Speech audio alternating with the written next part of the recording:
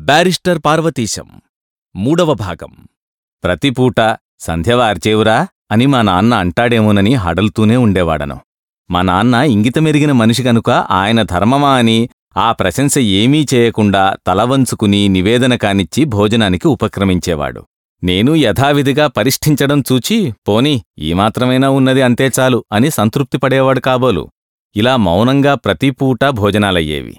నేను వచ్చినప్పటినుండి అక్కడ నువ్వు ఏమి చదివావు, ఏమి పాసయ్యావు, లేకపోతే అక్కడా తప్పావా, అక్కడి సంగతి సందర్భాలేమిటి, నీ భోజనాదికములు ఎలా గడిచేవి, అక్కడ జీవిత విశేషాలేమిటి, విధానాలేమిటి అని ఒక్కమాటూ నన్ను అడగలేదు. ఆయన అడుగుతాడని నేనెన్నెన్నో చెబుదామని ఎంతో ఉత్సాహపడేవాడిని.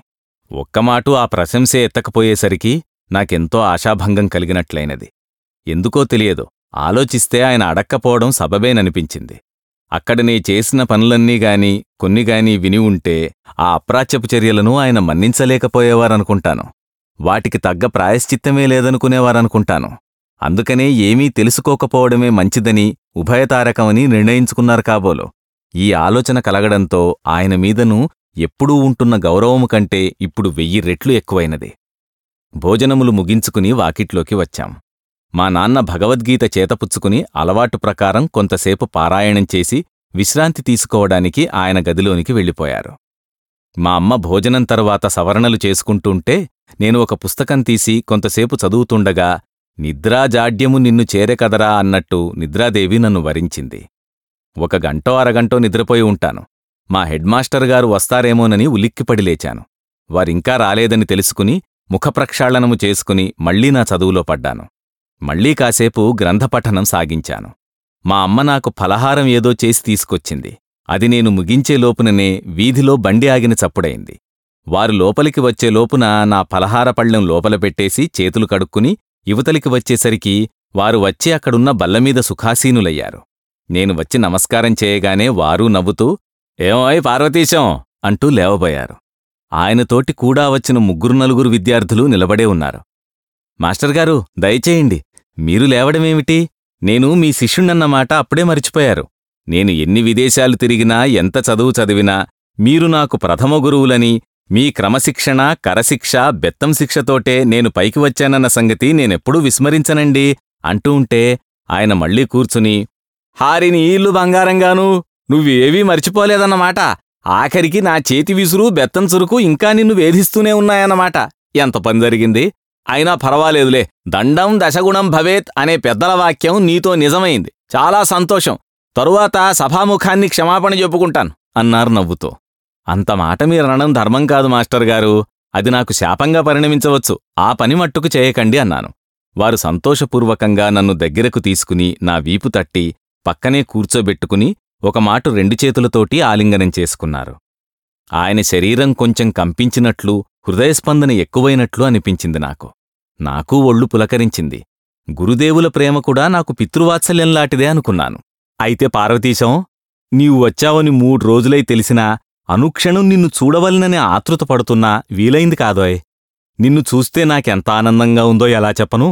ఆనాడు నీవెవ్వరితోటీ చెప్పకుండా దేశాంతరం వెళ్లావని విని అందరూ ఎంత బాధపడ్డా నేను మట్టుకు చాలా సంతోషించాను అంటే నీవు నమ్మలేవు.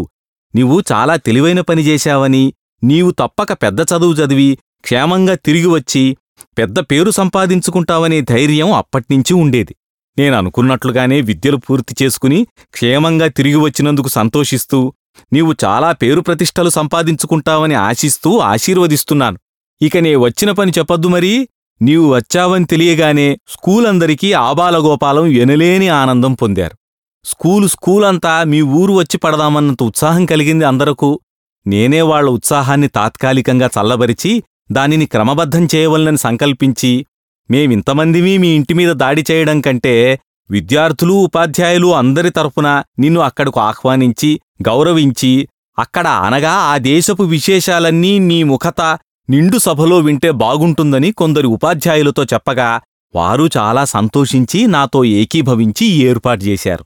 అందుకని ఎల్లుండి సాయంకాలము మన హైస్కూలు ఆవరణలో సభ ఏర్పాటు చేశాం.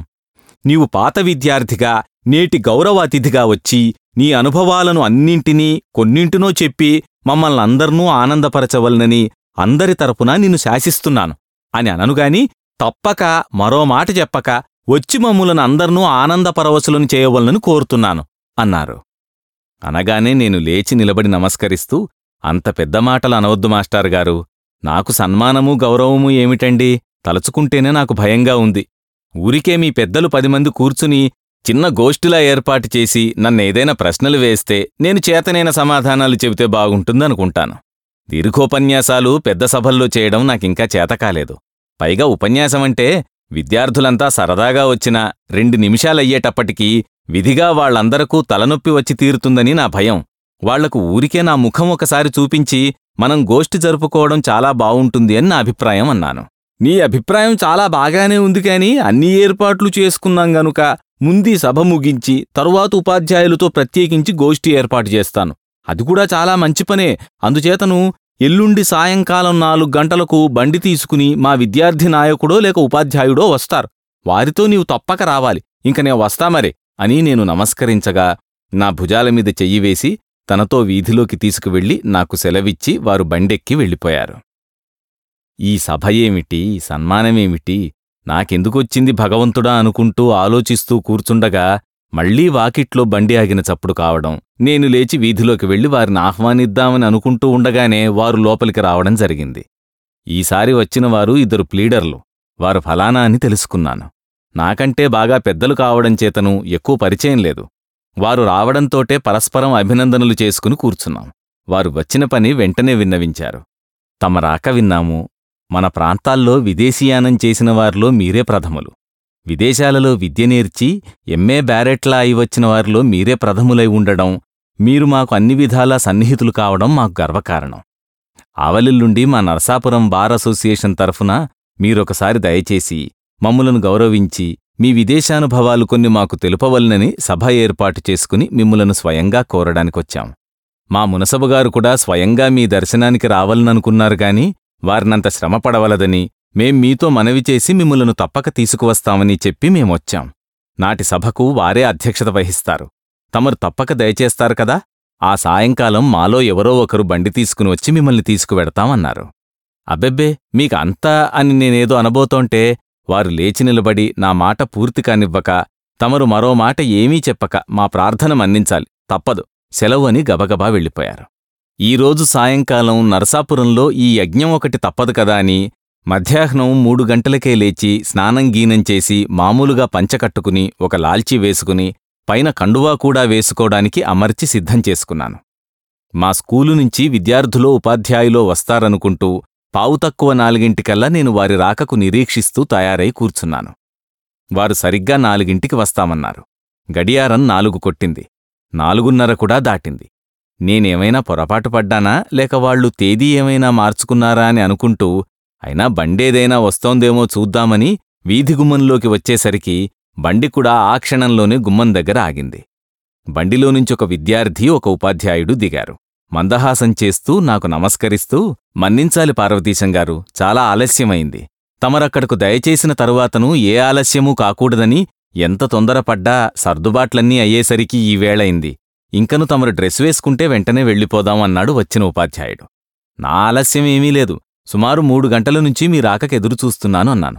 అతను కొంచెం తెల్లబోయి, మరి డ్రెస్ మార్చుకోరా అన్నాడు. మార్చుకోవడానికేమున్నది? చాకలి తెచ్చిన పంచా, చొక్కా, కండువా కంటే వేరే దుస్తులేముంటాయి అన్నాను. అతను కొంచెం తడబడి, హహా చిత్తం అదేనండి, తమరివి విడిచేసి వస్తారేమో అనుకున్నానండి అన్నాడు చేతులు జోడించి కంగారుగా. మాస్టారు, బట్టలు విడిచేసి సభకు ఎలా రానండి అన్నాను ఎంతో అమాయకంగా ముఖం పెట్టి. ఆయన ఉక్కిరిబిక్కిరై, చిత్తం అదేనండి, అనగా అంతేనండి, తమరు బట్టలు కట్టుకుంటారని అనుకోలేదండి, అనగా ఎప్పుడూ అదేదో సూటు హేటు వగైరాతో కాని పైకి రారనుకున్నానండి అన్నాడు ఎంతో భయంతో. అయితే ఇంట్లో ఏమీ లేకుండా ఉండి వీధిలోకి వచ్చేటప్పుడు అమాంతం అవి తగిలించుకుని వస్తాననుకున్నారా? భలేవారండి, రండి పోదామన్నాను. ఆయన భుజం మీద చెయ్యివేసి వీధిలోకి తీసుకొచ్చాను. పక్కనున్న కుర్రవాడు పైకి నవ్వలేక నవ్వాపుకోలేక కడుప్పట్టుకుని ఉండచుట్టుకుపోయి నానా యాతన పడుతూ మా వెనుకనే వచ్చాడు. ముందు నన్ను బండి ఎక్కమన్నారు గౌరవంతో. వెనుకను కుర్రవాడు, చివరను మాస్టర్గారు కూర్చున్నారు. ఈ బండిలో నరసాపురం చేరేటప్పటికి బట్టలకు ముఖానికి కొంచెం జేగుర్రంగొస్తుంది. అక్కడ ఎడింబరోకి మల్లే మీరేమైనా ముఖ ప్రక్షాళనాదికం చేసుకుంటారా అని అడిగేవారు ఎవరూ ఉండరు కదా అని అనుకుంటూ ఒళ్ళు కంపరమెత్తినా గత్యంతరం లేక బండిలోకి ఎక్కి కూర్చున్నాను. బండి 10 గజాలు సాగ్గానే, అయ్యా పంతులుగారు కొంచెం పైకి రండయ్యా అన్నాడు బండితోలే సాయిబు. నవ్వుకుంటూ కొంచెం ముందుకు జరిగాను. మళ్ళీ కొంచెం దూరం సాగేటప్పటికి, తమరు ఇంకా పైకి రావాలండయ్యా అన్నాడు సాయిబు. నాయనా, ఈ కొద్ది పరిచయంతోటే నామీద ఇంత అభిమానం కలిగి నన్ను పదే పదే పైకి రావాలని కోరుకునేవాడవు నువ్వొక్కడవు కనపడ్డావు. చాలా సంతోషం, ఇంక చాలునా అన్నాను కొంచెం పైకి జరుగుతూ. చాలునండి మహారాజ్ అన్నాడు. ఆరి నీ ఇల్లు బంగారంగాను, నన్ను అప్పుడే మహారాజును కూడా చేసేశావు అన్నాను. చిత్తం, తమరెప్పుడూ మహారాజాలాగానే ఉంటారండయ్యా అని నవ్వుకుంటూ ఈలవేసి హుషారుగా బండిని పోనిచ్చాడు. ఆ ఉత్సాహంతో మమ్ములను అరగంటైనా కాకుండా నరసాపురంలో మా హైస్కూలు గుమ్మంలో బండి ఆపి, ఇంక దిగండి మహారాజా అని నన్ను నా పరివారాన్ని హెచ్చరించి తను కిందకు ఉరికి బండీ గుర్రమూ పైకి తేలిపోకుండా నొక్కిపట్టుకుని నిలబడ్డాడు. బారిస్టర్ పార్వతీశం. రచన కీర్తిశేషులు మొక్కపాటి నరసింహశాస్త్రి. గాత్రధారణ మిమిక్రీ జనార్దన్. సమర్పణ ఎడవల్లి అసోసియేట్స్. నిర్వహణ Arila studios. Audio engineer Santosh Vadnala. Studio sound city Hyderabad.